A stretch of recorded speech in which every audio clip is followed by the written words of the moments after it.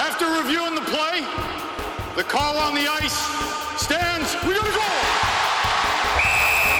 Okay, fellas, we are set to go. Let's go! We are kicking. Watch the blue! Yeah, there we go. Yeah, baby. Number 47 for Boston. Both guys, 5 minutes each for fighting! Please moving! Please moving! Play the play! You're not getting me to say I made a mistake. I think I'm bang on then. I'm bang on! Okay, gentlemen, play ball. Watch it here. Good checking, guys. And good play. September is with us. The Stanley Cup playoffs continue. It seems a little backwards. Shouldn't we really be getting excited for the start of training camp and who's going to make the roster this year? Of course, I mean which roster of NHL officials and linesmen, Josh. I don't mean teams, but it's still a little backwards. But I'm embracing it. I'm enjoying it. I'm really enjoying the hockey as much as anything. It's been some great hockey, but you're right. This is right around the time when officials training camp is ramping up. We're looking at any staffing changes as who's coming on board and which officials are getting cut. But instead of that, we've got playoff cuts coming up within each round. So it's been some good hockey, but the timing is very interesting for sure. We telegraphed it a week ago, and we got our goalie interference call. Yay! You knew it had to be coming. I mean, it was just a matter of time, right? All right, so we'll get into that. We will get into some other calls that were made and weren't made, and some other discussions and reminders of the rules on this edition of the Scouting the Refs podcast. It is powered by Team Stripes. Check them out online. GoTeamStripes.com is the website. They have officiating equipment, apparel, whatever you need. GoTeamStripes.com is the website. To follow us on our social media channels, to get Josh, it of course is at Scouting the Refs on Twitter and Instagram. Follow me, it's at Todd Lewis Sports on Twitter and on Instagram. If you have questions, hit us up through a DM or send us an email, heyref@scoutingtherefs.com. I think we're almost obligated to start with the goalie interference, don't you think? Oh, for sure. It's it hasn't been a controversial topic in the playoffs so far. We've had plenty of offside calls when it came to coaches' challenges, but goaltender interference was bound to rear its ugly head, and it did. Okay, so it's in the Philadelphia Flyers and the New York Islanders series. It was an Islander goal by Matt Barzal, it turned out, that was reviewed.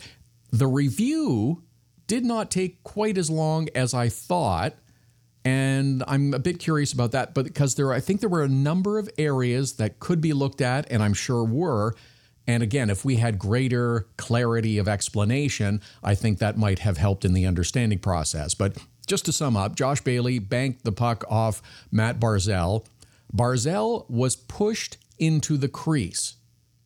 But the question became, did he make enough of an attempt to leave the crease before the puck actually glanced off him and went in on goal? Just give me your first impressions when you viewed this particular scene, Josh. Well, first off, Todd, was obviously Barzal was pushed in. There's Yes. no question Pitlick shoved him in. Pitlick ends up in the net. So Barzal's in the crease because of a defending player. So my first thought is, well, this is not going to be goaltender interference because the only reason he's in there is because the Flyers defenseman pushed him in. Now, he was in there a little bit longer than, I'd say, instantaneous. Mm-hmm. But if you watch, you've got Ivan Provorov in front of him on the other side. So it's not exactly an easy path for Barzal to leave. You know, we've seen times when guys get pushed in and they just park themselves there and they're not obstructed. You know, with the pile up, you've got Hart moving to his left to think about making a save. You've got Pitlick in the net with his legs sticking out. You've got Provorov going down in front. To me, the pile up resulted from Pitlick's initial push. Whatever happened was because of that, and I felt looking at it that there's no way that this isn't goaltender interference, but there's no way that it's not the result of the defending player's actions. So I was initially thinking it was going to be a good goal, but of course, we can't do that without an additional look via coach's challenge. And of course, the coach's challenge came. I think they gave Alain Vigneault plenty of time to view this and really make a decision whether or not he was going to challenge. So I give the officials props for that. A couple of other things were pointed out as well, and I don't know how this plays into the decision, But I think you're right, because it was a pile up. It was almost like Barzal was swimming in the ball pit trying to get out, as Yes. kind of the best description I can think of. But it also struck me that he seemed to be holding on to Provorov's stick. Now, I don't know if that was on purpose, accidental, or accidentally on purpose. Yeah, it was hard for me to see, and I have to go back and take another look, but there was definitely some a stick being held, and I couldn't tell if it was him holding the stick or the stick clamped under the armpit to try to draw a call there, but there was a bunch of tangled players and sticks going on there. And certainly, you don't want a guy who's in the crease, who's holding the stick of a defending player and trying to justify his existence in the crease. And that is something that the league can look for when they're reviewing this. They're looking for goaltender interference, and it doesn't just immediately mean that, well, Pitlick pushed him in, it's a wash, but you want to see if he's made an attempt to vacate the crease. And certainly doing something like that would show me as an official that he's not trying to leave. He's trying to stay put, and he's trying to find a reason or an excuse to stay there. That's part of the review. And I think when you look at the big picture of it, of what was going on, it was all brought on because of the positioning of the Flyers player or players in preventing Barzal from having that path to leave. So tough call to argue with. I know it's a tough goal to give up there when you're looking at a play like this with a pile up. And certainly Carter Hart had no chance to play his position. He wasn't able to make a save there. But it does come back to me that it all happened because of the Flyers player pushing him in and making it more difficult for him to vacate. It seems that the Flyers player got the Islander player into the crease, and the result of the collision also prevented him from extricating himself. Is that a good way to phrase it? Yeah, I think that's right on its face there. And then you throw Provorov into the mix, and you've got an additional layer of complication there. So I think that's a good way to put it. And I think in this case, the right call was made. I would agree with you. I think the right call is made, and I suspect there may be other challenges of this sort that we'll have to navigate through as the playoffs move on. At least I certainly hope there are, for our sake. There's bound to be a Game 6, Game 7 with a goaltender interference challenge. It's inevitable, and we're right on schedule for that one. Okay, I look forward to that. Also in this game, I think it serves as a good opportunity for a reminder about how the rule works. This particular rule works in the NHL. Claude Giroux is shooting the puck into the New York Islanders zone and has his stick come up and catch under the visor of Barzal as well. And that's the key part. He was shooting the puck. It was a normal follow through. And I noticed that you were quick off the mark on social media and on the website, scoutingtherest.com, that no penalty is warranted in this area. That's right. And it's not true across the board, across every league. But in the NHL, there's no penalty for this one because you do have, obviously, a high stick anytime you're making contact with an opposing player with your stick above the shoulders. But the NHL does allow for accidental contact during normal windup of a shot or follow-through of a shot. Now, it doesn't apply if you're waving at a bouncing puck or a loose puck there. It's purely on a shoot-in, which this was by Giroux. So in this case, it's an unfortunate play. It's a scary play, too, for Barzal in hoping that there's no injury. Mm-hmm. But under NHL rules, it's the right call that there's no high stick on the follow-through. Now, if we're in USA Hockey, totally different. That is a high stick. You're getting a penalty for that one. But in the NHL, injury or not, follow-through is never going to be called as a high-sticking penalty, and that was the right call in this play. I think that's good for the reminder. And it also makes me wonder, would it be good if the NHL did have a consistent approach as some other leagues do, that you have to be responsible for your stick, whatever the case may be, whether it's wind up, follow through, if you inflict an injury or cause a high stick and contact a player, then it's still a penalty. I think it's interesting when you look across leagues at the variances in rules and how different leagues interpret it. Obviously, having everybody as close as they could be or following the same type of interpretation would be ideal. It'd be nice for kids that come up from USA Hockey, Hockey Canada, everywhere else to know all the way growing up that this is how high sticks are handled and this is how it would be treated. But I think the NHL just has a little bit more leeway there, whether it's historical or what the reasoning was behind it. But it's something that the players and the officials all have to adapt to on what is or isn't a call at that level. So I think it's something that we see infrequently enough. It's something that the NHL is willing to live with, that it's not a penalty, or I guess to put it loosely, you're not responsible for your stick when you're shooting the puck. There's probably a lot of goalies that would say that too, don't you think? Okay. No, it's stuff that, in terms of safety, that also it's revisited on a regular basis by the National Hockey League. Anything that involves safety, they revisit this and don't just leave it there forever and never review that kind of calls again. No, that's absolutely right. And I think this is one of those things that's infrequent enough that it's not a top priority or a top consideration when it comes to rule changes to pull this part out. But there are certainly those plays, and this is a good example of one, when you do end up with a high stick on a follow through and one that may potentially cause a serious injury, which again, hoping Barzal's okay after that one.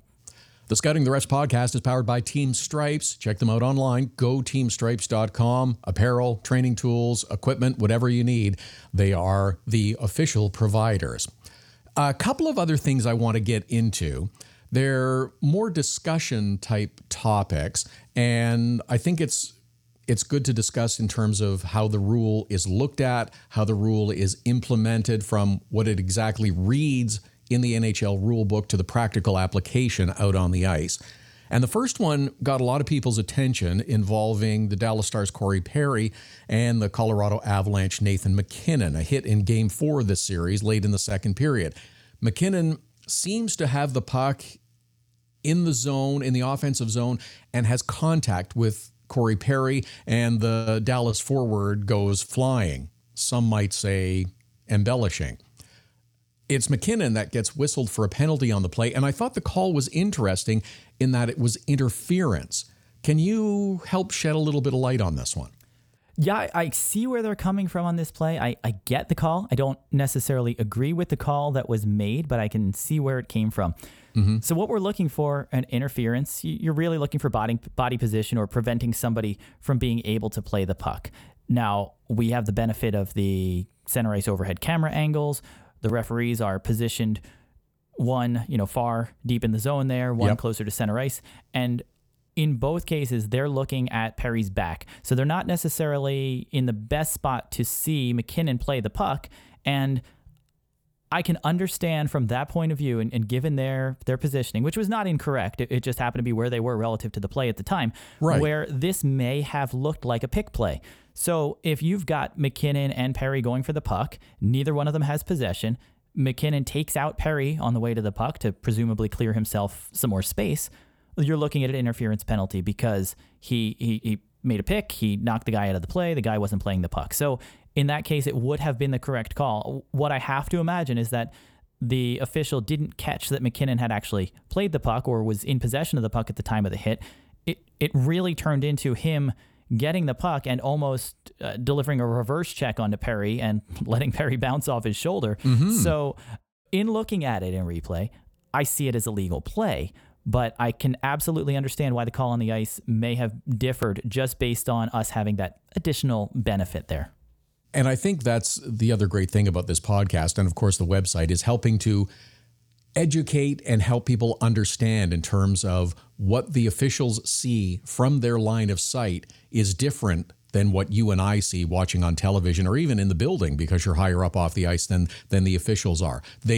There are times where they do not have an ideal view of one particular part of the ice, depending on how the players are converging on the puck, as they were in this case, and it may distort their view, if you will, of what is actually taking place.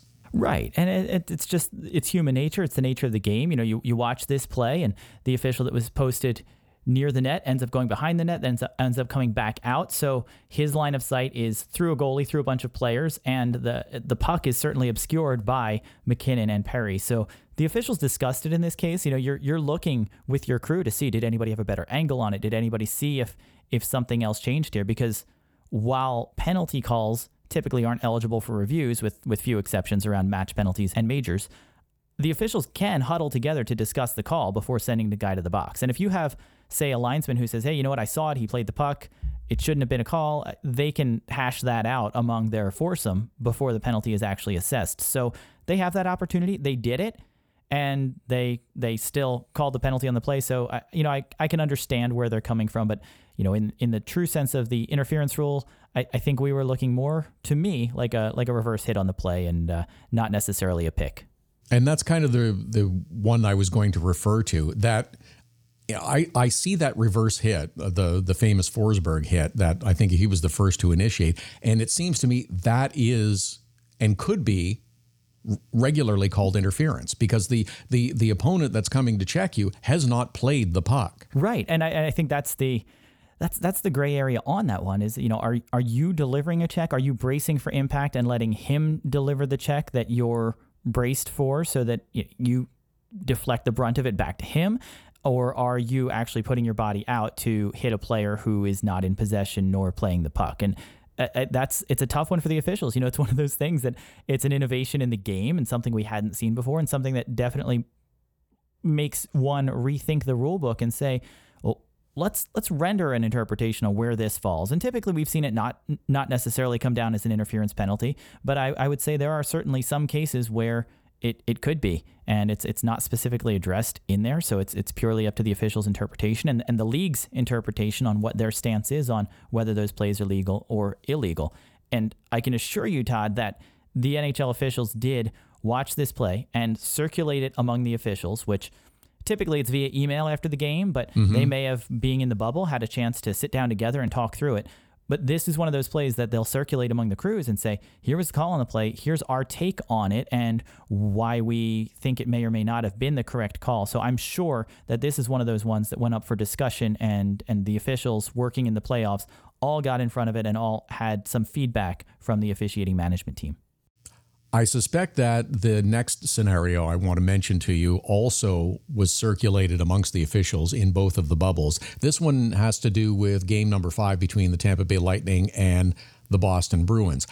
And I can understand that there was probably some frustration on the team's part, but also some watching that some instances were called penalties and others weren't. And it makes you kind of wonder.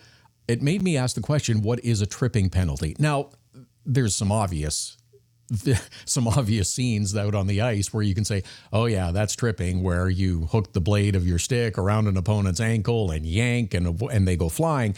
But there were several calls made in this one with Tampa and Boston, and there were a couple of calls that were not made by Jean Hebert and Gord Dwyer. And I'm just kind of wondering if you can give us the actual rule and how that's implemented and interpreted by the referees working the game. Sure, Todd. So Rule 57 covers tripping. In its definition, it's that tripping is a player shall not place the stick, knee, foot, arm, hand, or elbow in a manner that causes his opponent to trip or fall. And a minor penalty is what you'll get if you do place your stick or a portion of your body in such a manner that it causes your opponent to trip and fall.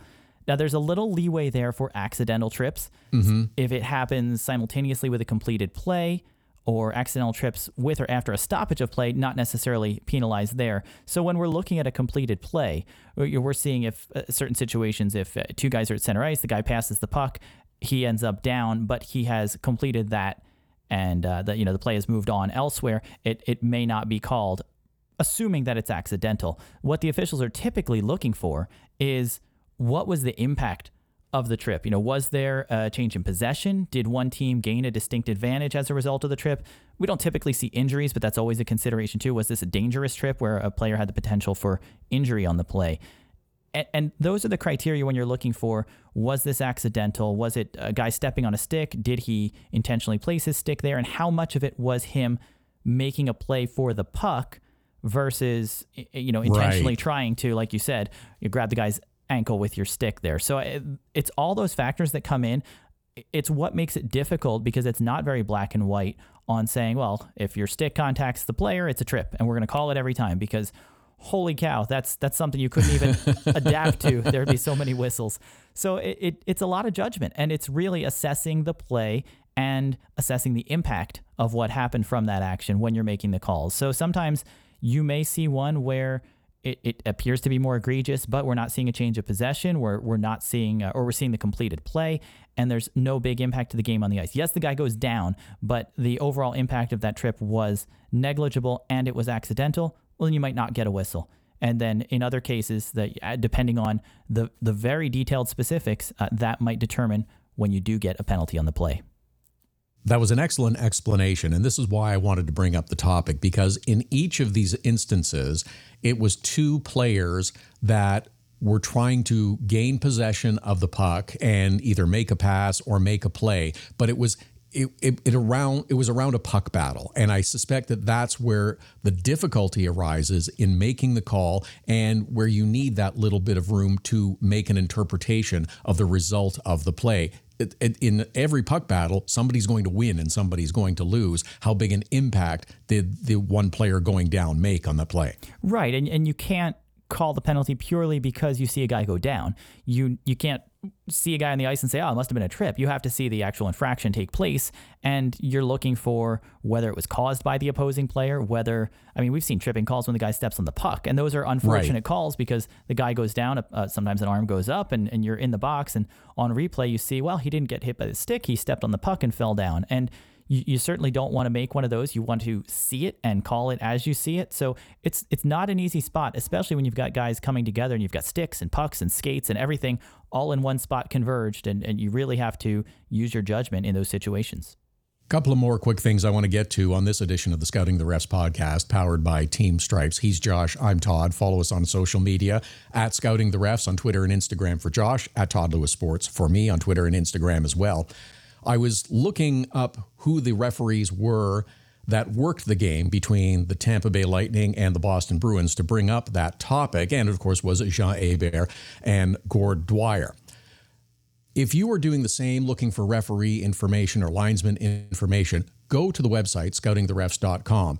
And I don't know if you have an answer for this, Josh, but can you explain to me why the NHL lists 3 referees and 3 linesmen in the box score? I know that there is a backup for each, but do they need to be listed in the game summary? Shouldn't they be listed as scratches? Oh, that's a good one. Well, I guess not necessarily a scratch, right? Because they could come into the game. So they're technically standby officials. And in the releases that we get from the league, they do indicate that they are on standby. But it does make it a little bit confusing when you're going back through some of the league's info to see 3 names listed, and there's not necessarily any rhyme or reason or order as to which ones were working and which one was on standby. But yes, each game does have a standby referee and a standby linesman.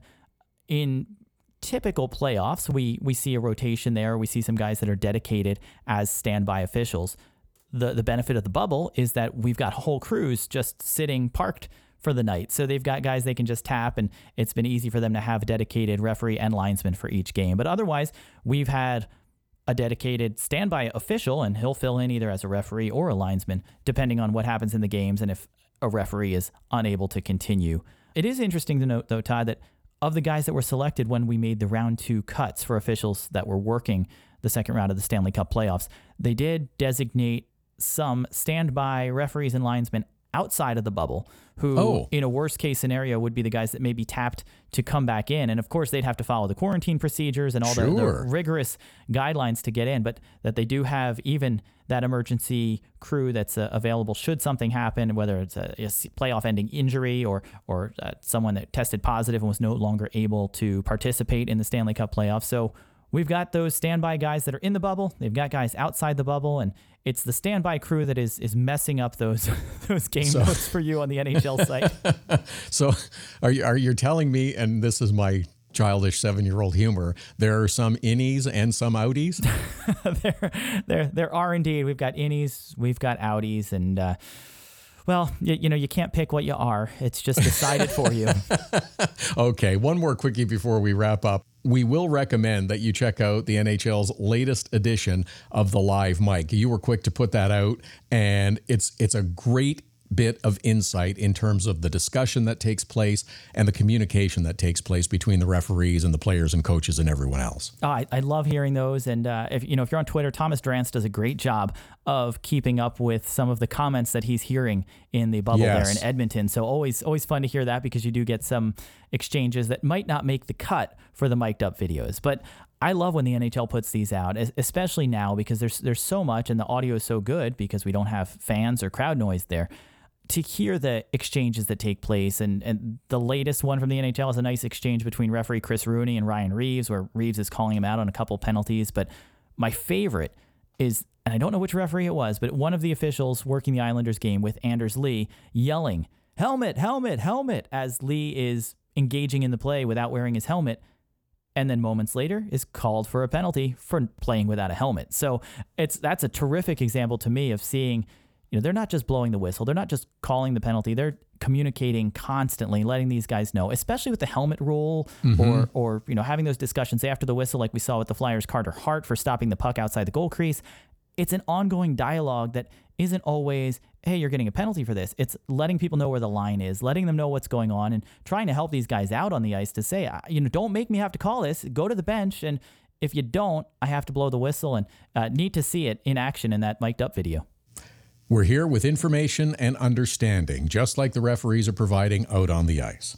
Absolutely. And they're the experts. I wish we could get more commentary from them. I'd love to hear feedback, as we do in some of these videos, on the discussions around the goaltender interference debate or the offside challenges, when you can actually hear them talking through some of the details or even what they're looking for. So there's a ton to learn from watching this, and even if it's just understanding what they're looking at, what they're considering on each of the plays. So very, very educational and informative for what kind of conversations take place, and even between the officials and the NHL Situation Room. Good information out on the ice, and we look forward to being back next week with another edition of the Scouting the Refs podcast. I don't know if we'll have any more goaltender interference, Josh, but there is no shortage of situations out on the ice, and I look forward to dissecting once again. The Scouting the Refs podcast is powered by Team Stripes, your source for officiating equipment, training tools, apparel, and more. Check it out. GoTeamStripes.com. Be sure to subscribe to the Scouting the Refs podcast wherever you get your podcasts. Follow us on Twitter @ScoutingTheRefs, Instagram @ScoutingTheRefs, and visit ScoutingTheRefs.com.